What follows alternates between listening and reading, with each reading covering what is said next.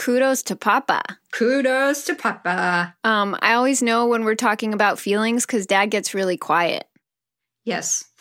Yes. But he does have this little smile on his face, and it's a contented look. So I know by his body language sometime that he's on the same page. Mm-hmm. I also know by, is he grunting or is he giggling? Right. Sometimes when I ask him questions, I have to say, is that a yes grunt or a no grunt? Well, that's why we started the podcast, so we'd have an outlet for our feelings so we don't have to burden you with them as much, Dad. Okay. Well, that's a new one, but I endorse it highly, Rebecca. Yes, that is my mom, Dr. Elizabeth Skabinski-Bortman, psychologist and family therapist and supportive endorser of her daughter, me, Rebecca. And this is a very special Father's Day episode of Advice from Mom. And who is that guy you just heard? Oh, well, that is the love of Mama B's life and my amazing dad. I promise you that he will do much more than just groan and chuckle during his special Father's Day episode. And for our listeners who have heard about my sperm donation origin story in episode 23, The Mystery of Dr. T, you already know that there's one man responsible for my biology and another man responsible for my fathering, Jerry Bortman. Today, you are going to be hearing from Jerry B himself, or to keep up with our naming schema, Papa B. And for those of you who are like, hey, Becky B, what's the update on your mystery? Thank you for writing in, for the kind words and support. And we're actually working on an episode, a full update episode. More on that at the end of the show. But for this episode, I want to bring you in on our favorite family activity. Well, actually, our absolute favorite is probably drinking tiny bottles of wine in this gazebo by my parents' house. Okay, so second favorite. And that is listening to my dad's stories. He recently started writing his memoirs, and he's lived a pretty adventurous life in his 81 years so far. He spent the majority of his career working for the military in a developing field called technology transfer, where they would take new things invented at government research labs and find other helpful uses for them in either other parts of the government, military, or for us civilians. My favorite example is the MRI. My dad actually got to work closely with the inventor. He also was John Glenn's stand-in in a centrifuge one day. He helped the FBI use night vision to find Patty Hearst. And my absolute favorite is how my dad once wrote a song on banjo about his love for his field, technology transfer, which actually went where all good banjo love songs should go, the Congressional Record. I am so not kidding you. And I guess you can now see where I get my jingle jeans. Ring-a-ding. For Father's Day, we're focusing on just one of my dad's stories. One that I think offers a lot of good perspective and advice. Specifically for those times when we need to speak up against wrongdoing at the workplace. AKA whistleblowing. This story goes some crazy places. A hidden back room, the secret files of a classified military agenda, the race to the moon, and even the Me Too movement.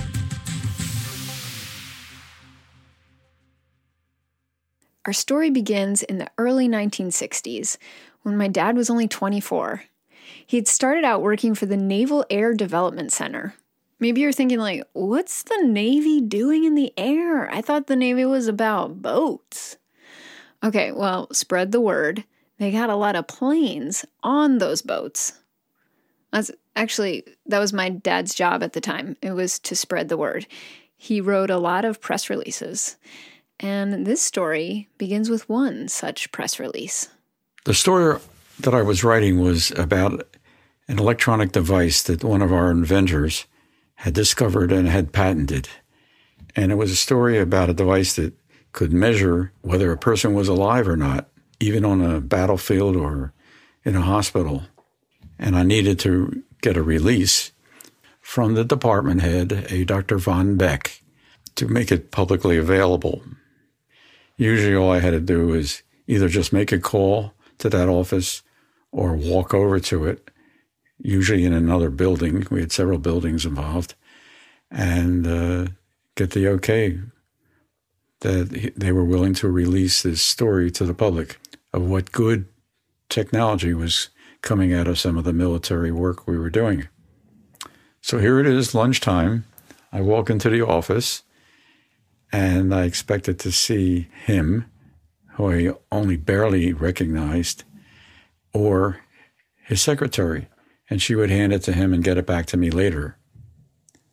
But neither of them were there, and I thought, well, I'll just leave it in his office. Simple, with a note telling them who I was and what I was looking for. Well, I walked into his office. It turned out to be his outer office, and it was empty. And I looked around for his desk and didn't find it. And then assumed, well, he must have been in another room. So I walked through the outer office and spotted a inner doorway to what was apparently his private office, and knocked on the door. No answer. Walked in, expecting to just leave this note on his desk. But once I got in there, I couldn't believe my eyes, because the walls around his office were filled with these documents, diplomas, awards, and they were all in German with a German swastika for something he was proud of while he was a Nazi.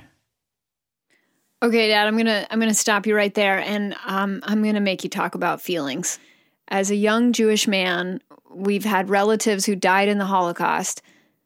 How did that feel to walk into an office covered with Nazi paraphernalia? Well, I was kind of shocked. I couldn't understand how someone has been in a high position at a military base and that no one had discovered it.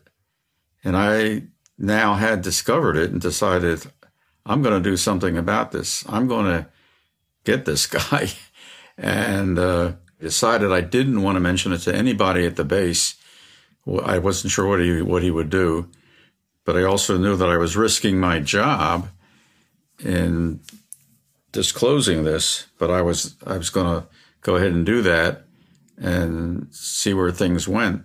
I decided I would only tell my cousin, who was active in Anti-Defamation League, which is a unit that investigates Nazi criminals in this country and tries to disclose them to the public and get the person either out of their current position or even out of the country. Let me ask you a question, Jer. Were you also outraged when you saw that incredible display of evidence? Oh, yeah, definitely. And that's what my next step was, to come back to his office with a camera and get the evidence. I knew was absolutely the first step I needed to do. So I came back a few weeks later with the camera at lunchtime. Fortunately, he was gone again. I was able to get into the inner office. And then, to my surprise, everything had been cleaned out of that office. There wasn't a shred of evidence of any of his background in that office at that point. Part of me was not so sure that he had done anything wrong, but why he was bragging about the Nazi stuff and why he was bragging about why he was with the Nazis still stunned me. And it wasn't until for a month or two later that I was making a trip to Washington, D.C., and was visiting the National Archives. And I was doing some background work on my family and what ships they came over to get into the United States and so forth. In the lobby of the National Archives, there was a huge exhibit on concentration camps. And as I was looking at that exhibit, I saw a row of pictures of men with parachutes on that were obviously dead. And I had to read the story to find out that the Luftwaffe was using these Jewish inmates in concentration camps and flying them at different altitudes to find out when they died, literally, of lack of oxygen. And Dad, we should add here that seeing on these documents that the Luftwaffe was involved was so damning because a lot of the documents you had seen in that secret office were also from the Luftwaffe.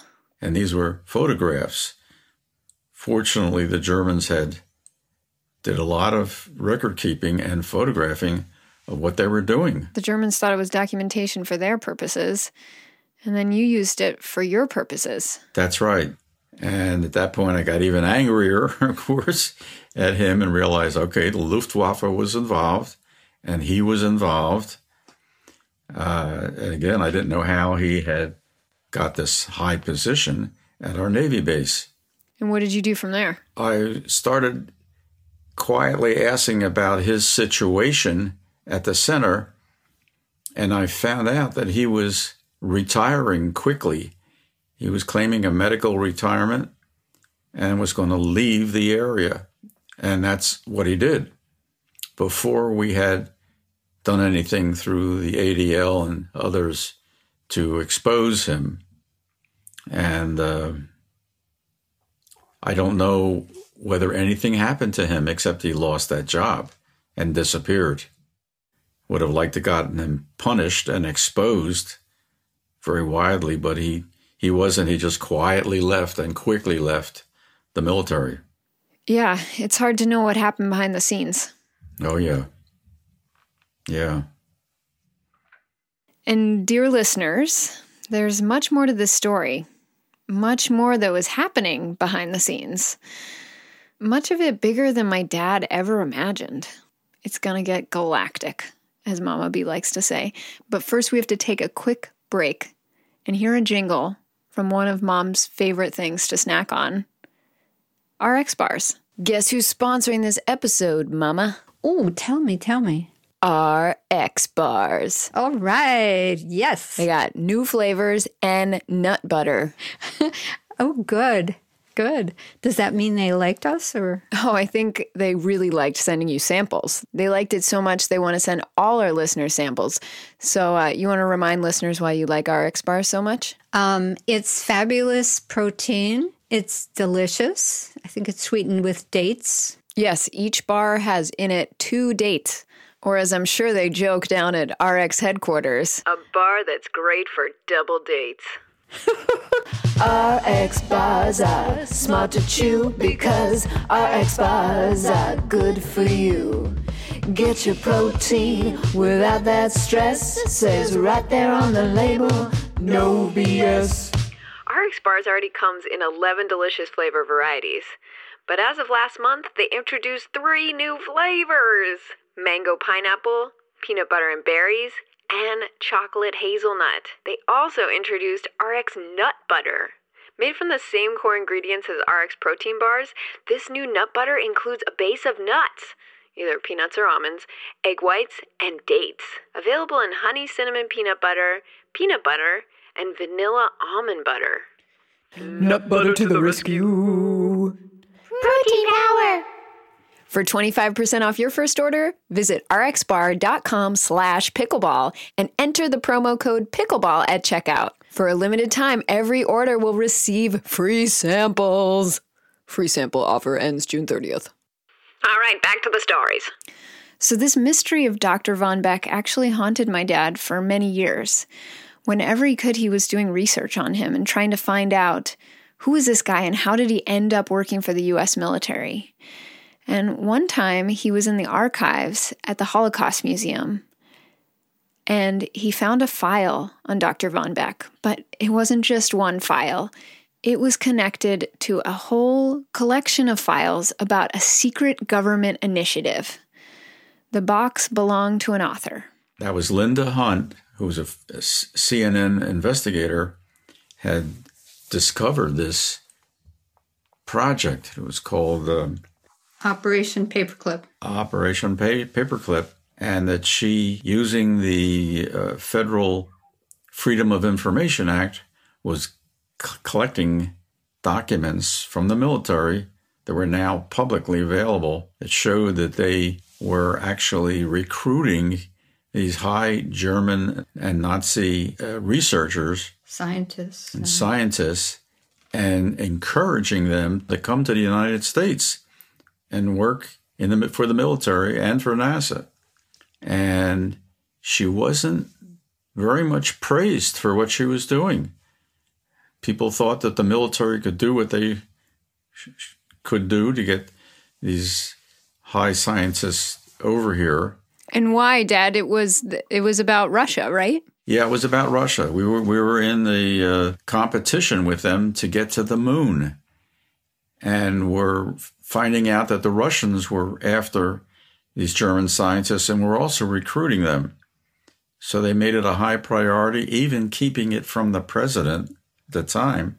Harry Truman. And recruited these guys, hundreds and hundreds of them, at military bases around the country, including our own, the one that I work for, the Naval Air Development Center outside of Philadelphia. The book that Linda Hunt had written disclosed this whole secret project.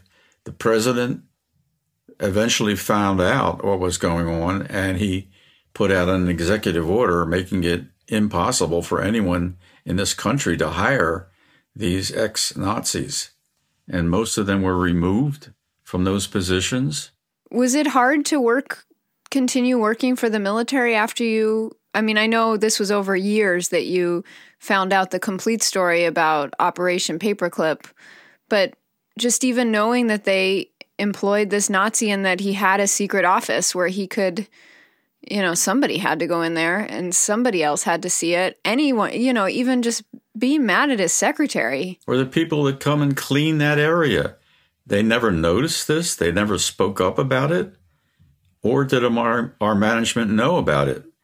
That one was never resolved. From the standpoint of the administrative people within that center, I think they probably did know about it, but were just loyal and sworn to secrecy and considering that it was an important thing for our government to do. That's why they decided to do it, and then kept the secret. And I think a lot of people would fall into that kind of thinking. Right. It was more important for us to get to the moon, to beat the Germans and the Russians to getting to the moon, and nothing would stand in their way, even if some of the people that we were hiring to do this were criminals.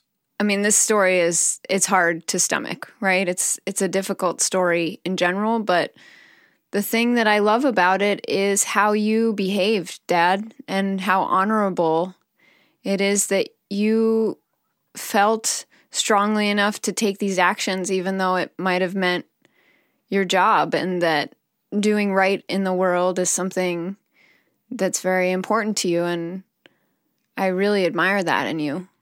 Well, I guess it's a trait of our family, and you have helped to disclose many discussions with women, particularly, who have had incidents of abuse, and it's getting that information out, and it's starting to make a change, we hope, in our society. Well, I'm proud of you guys, what you're doing with this podcast. You're getting people to speak up about issues that they may be having a hard time, whether it's abuse or not getting credit for something that some other person, mostly men, will get credit for, and women will get paid less and be... Dad, I think you're a feminist. I think so, too. I think so, too. Another one of the things that was very appealing about Jerry when I met him. Mm-hmm. Happy Feminist Father's Day.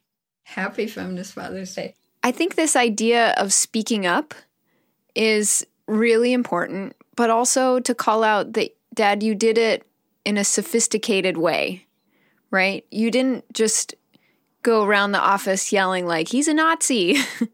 Look at all this. Come here. Look. Like that would have gotten you deemed a crazy man and probably wouldn't have gotten your mission achieved. But by kind of spreading the news in a more quiet way, it maybe happened more swiftly. I was surprised how quickly it happened, and I was happy to see it happen. And it didn't become big news, even at the Navy Center I was working at the time. It was quietly done. It just disappeared.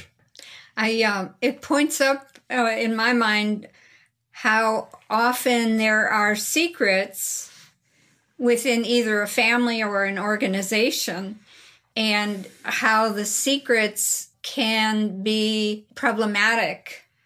And that, disclosing the secret, which is really, in a way, the whole deal with Me Too, disclosing those secrets can really bring a brand new energy and a brand new light to people's efforts to make it right. Yeah, and it's not too late for the story to be written right. That's right. I think is the other powerful message from both your story, Dad, and so many stories of the Me Too movement. Mm-hmm.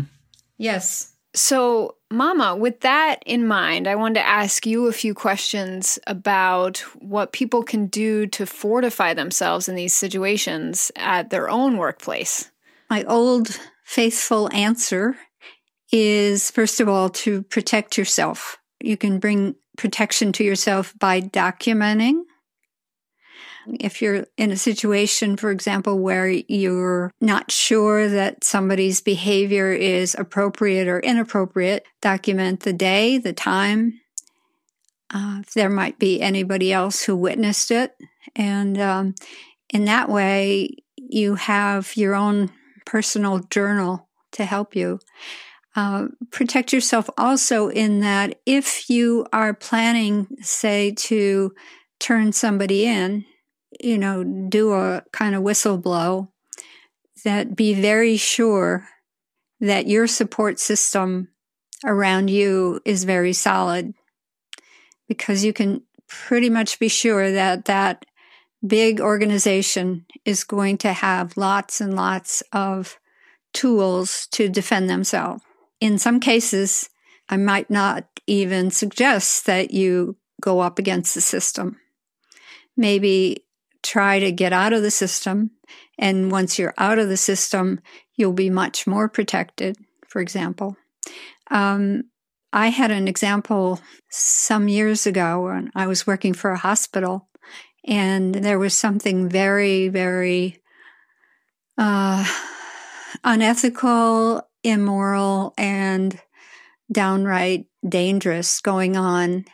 And the system definitely covered it up with the help of the legal system.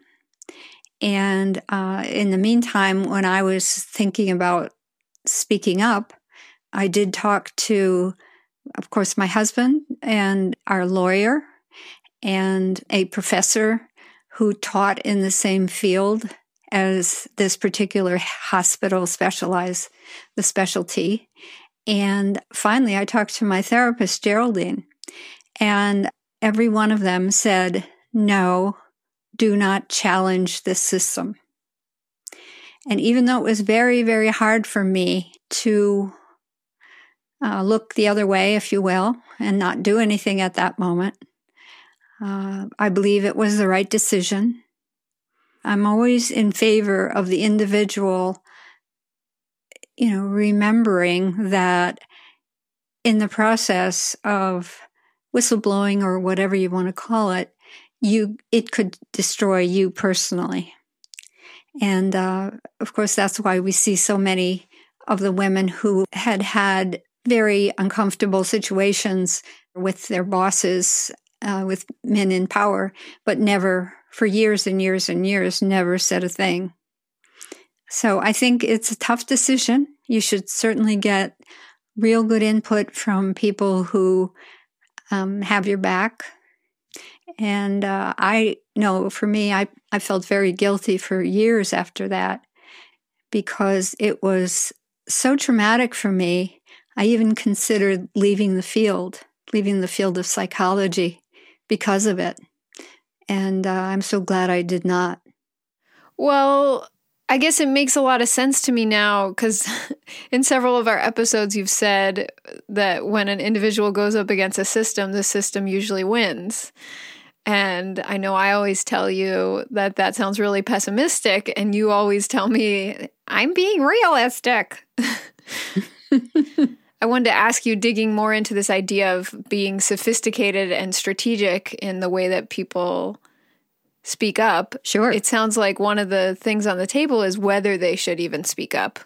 Yes, I think that's true. So how do you figure out if something really is a wrongdoing? Like when Dad was talking about, he wasn't sure at first whether Dr. Von Beck had done something wrong or just was, in the company of Nazis, and that in itself was wrong.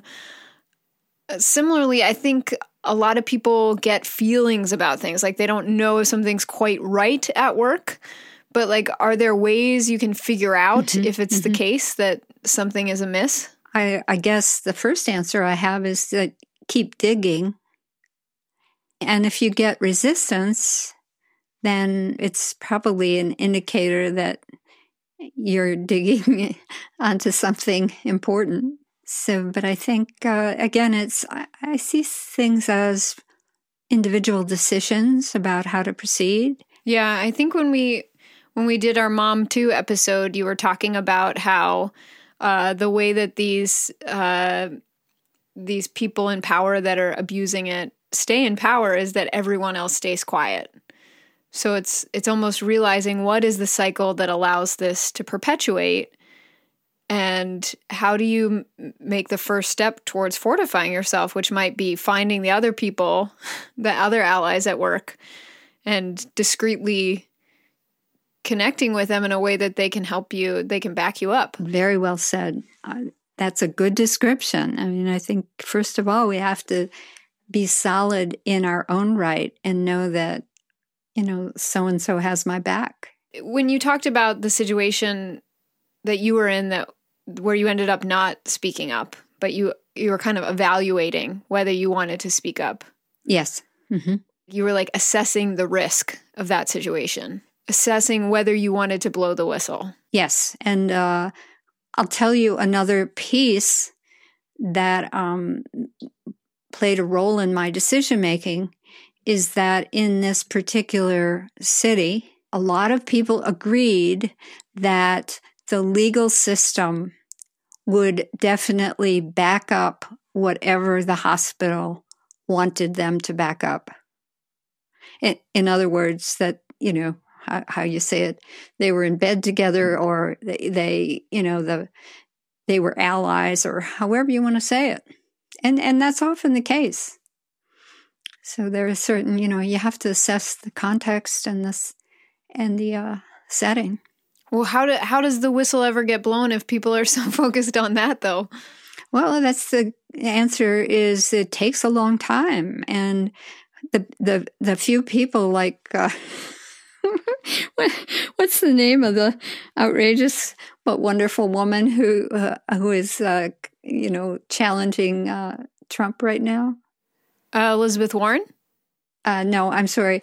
The one who he had the affair with. Oh, Stormy Daniels? She's very ballsy. I mean, let's face it. Mom, she's got great ovaries. She's not balls, it's ovaries. Sorry. Yes, let's get our terminology and our metaphorical language correct here. But I mean, she's got one, I don't know if you've heard her attorney talk, but boy, he's as much a spitfire as she is. Yeah, I think you can't actually turn on the TV without seeing her attorney talk. Yeah. So do you kind of get some evidence right there? Yeah, I mean, I guess one of the practical tips then is to look at other cases of whistleblowing. Like what are other situations? And she certainly is someone who's had to be very bold and has been through the fire. Mm-hmm. So, okay, we've said that the process might be a lot longer than people expect. They should evaluate first whether the first step is really to evaluate whether this is a good idea. Yes. And maybe look at some other sources of this kind of whatever kind of whistleblowing you're considering doing, and to get a realistic view of how long it takes. I think that's the other thing that I've been really struck by is like oftentimes the difference between People who think something is really easy to do and something that is really hard to do is an understanding of the time that it takes. Like, what if something like this takes 10 years? Yes, and in the meantime, you're not able to get a job. Right. In your field because everybody's afraid that you'll do the same thing to them. And that, believe me, that was certainly one of the ideas that kept a lot of women back. Mm-hmm. And what if you're a single mom and you definitely need the income? Yeah. Okay, well, let's just say that you decide you're going to take this path of whistleblowing. How do you fortify yourself, knowing that it might be a really long haul? Well, eating well, sleeping well, just making yourself real sturdy. If you possibly can. And with all the stress that people have, sometimes that's not at all possible. So, but yeah, I guess in general, I would not recommend it, whistleblowing. Okay, well, we'll leave it at that. A story from Dad where whistleblowing in one form or another was the right thing to do, and a story from you where it turns out not to be the right thing to do. Okay. Context is everything. That's a nice way of making it more clear. Yeah, so we've explored both sides of the topic. But to bring it back to Father's Day and to bring Dad back into this, I just want to say Happy Father's Day, Dad. Thank you. And thank you for being the kind of dad that makes it a feminist Father's Day, too. Thank you. So that's my dad's story. Or I should say, one of many, many, many of my dad's stories. Thank you for listening. Thank you for being part of what I think is a really sacred tradition of listening to the stories of our elders. And one of my favorite compliments I've gotten about making this show is that people say, you make me want to record my own family stories. And yes, please do. Please share them with me. I love to listen to family stories. And I hope we inspire you to sophisticatedly speak up when you need to, and also to tell your family stories. From our family to yours, I hope that this episode brings some fatherly wisdom into your day. And the way that we got Papa B to be on Advice from Mom is by promising him that I would tell you about a cause that he cares about very, very much. My dad is also a prostate cancer survivor, and it has changed his life. He actually spends a lot of his time now going to health fairs and talking to other men about prostate cancer and the importance of getting checked. So if any of the men you love are over 40, remind them to get their PSA checked. All they have to do is let their doctor know it's as simple as a blood test. And it's the number 2 cancer killer of men. And it's curable if they catch it early enough. So that is your PSA on PSAs. Okay. Now time for a Father's Day update on the other father story that we've shared with you here on Advice from Mom. And that is a story of my own adventures in mental health as I tracked down my once anonymous, now not so anonymous sperm donor from Philadelphia and back in 1983. As you may recall, that was episode 23, and thanks to a DNA test from 23andMe, and literally 8 years of putting myself out there on the internet and asking lots of people if they knew who my biological father was, I got found by my newfound half-sister. It's kind of in a little bit of a tough place to give an update right now, but I want to learn out loud as much as it is helpful to other people. And I hope I can be a good example too. I think because I kind of announced on the podcast that I needed therapy, I went out and I found somebody amazing. I found a really good therapist who, believe it or not, kind of specializes in this certain subject. As obscure as it might seem, she is the perfect person for me to talk to about this. So that's the good news. The bad news is that because we made this episode about the story, it kind of affected the story itself. And it really hurt that half-sister who found me. I certainly didn't mean it to hurt her. I guess I knew it was a possibility, but I was just so enthralled in the excitement of all of it, in the excitement of kind of knowing this new information, that I thought putting out this episode would be kind of my way of showing her who I was. And she was being so generous with me about who she was. But that kind of backfired. So I'd also like to just take a moment to speak to that half-sister in case she's listening. I know you said you listen to the show sometimes, so if you're listening, hi. If you want to be part of a story about your dad, I can tell an update that includes you if you want, or I can just tell my story. So if you want to be involved, get in touch. If you don't, no pressure. Whew. Okay. I guess lesson learned, but we're working on a bit of a longer story than that, to give you a bigger slice of the story pie. But I still have to figure a few things out. But I just didn't want to keep you hanging. I at least wanted to let you know where things stand. And that I really do appreciate those of you who have reached out and shared your own experiences and also provided me comfort in a time that I presented really something vulnerable on a show that is supposed to make me look super cool. Yoy. Speaking of super cool, you know what is super cool? My mom's advice. It is so cool. I started a podcast about it, and don't think I've forgotten that is the core, that is the real star of this show. Dr. Mama B, PhD, who comes around every week or so to that microphone of hers in Pittsburgh, Pennsylvania, and answers your questions. So if you would like to be one of the lucky listeners who gets some mental health advice from my mom, I would love to be the Sherpa of that advice for you.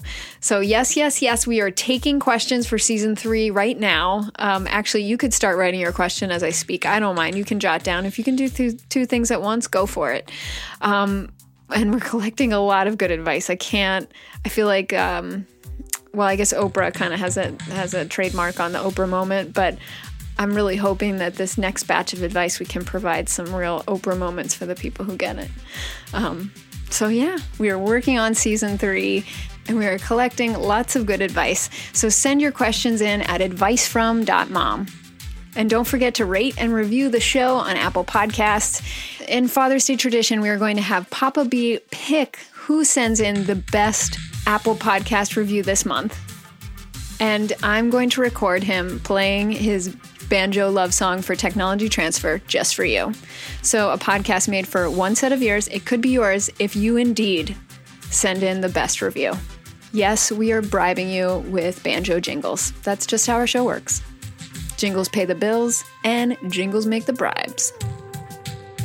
Advice from Mom is a production of Wise Ones Advice Services. It's produced by Juliet Heinley and me, Rebecca Garza Bortman. Editing by Juliet Heinley. Mixing and mastering by Jake Young. Audio assistance by Brian Garza.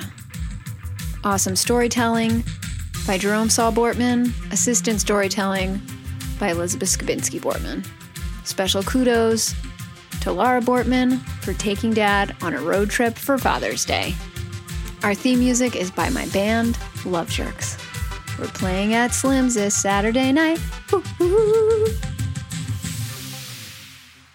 This recent question that has come up about what do seniors do for fun?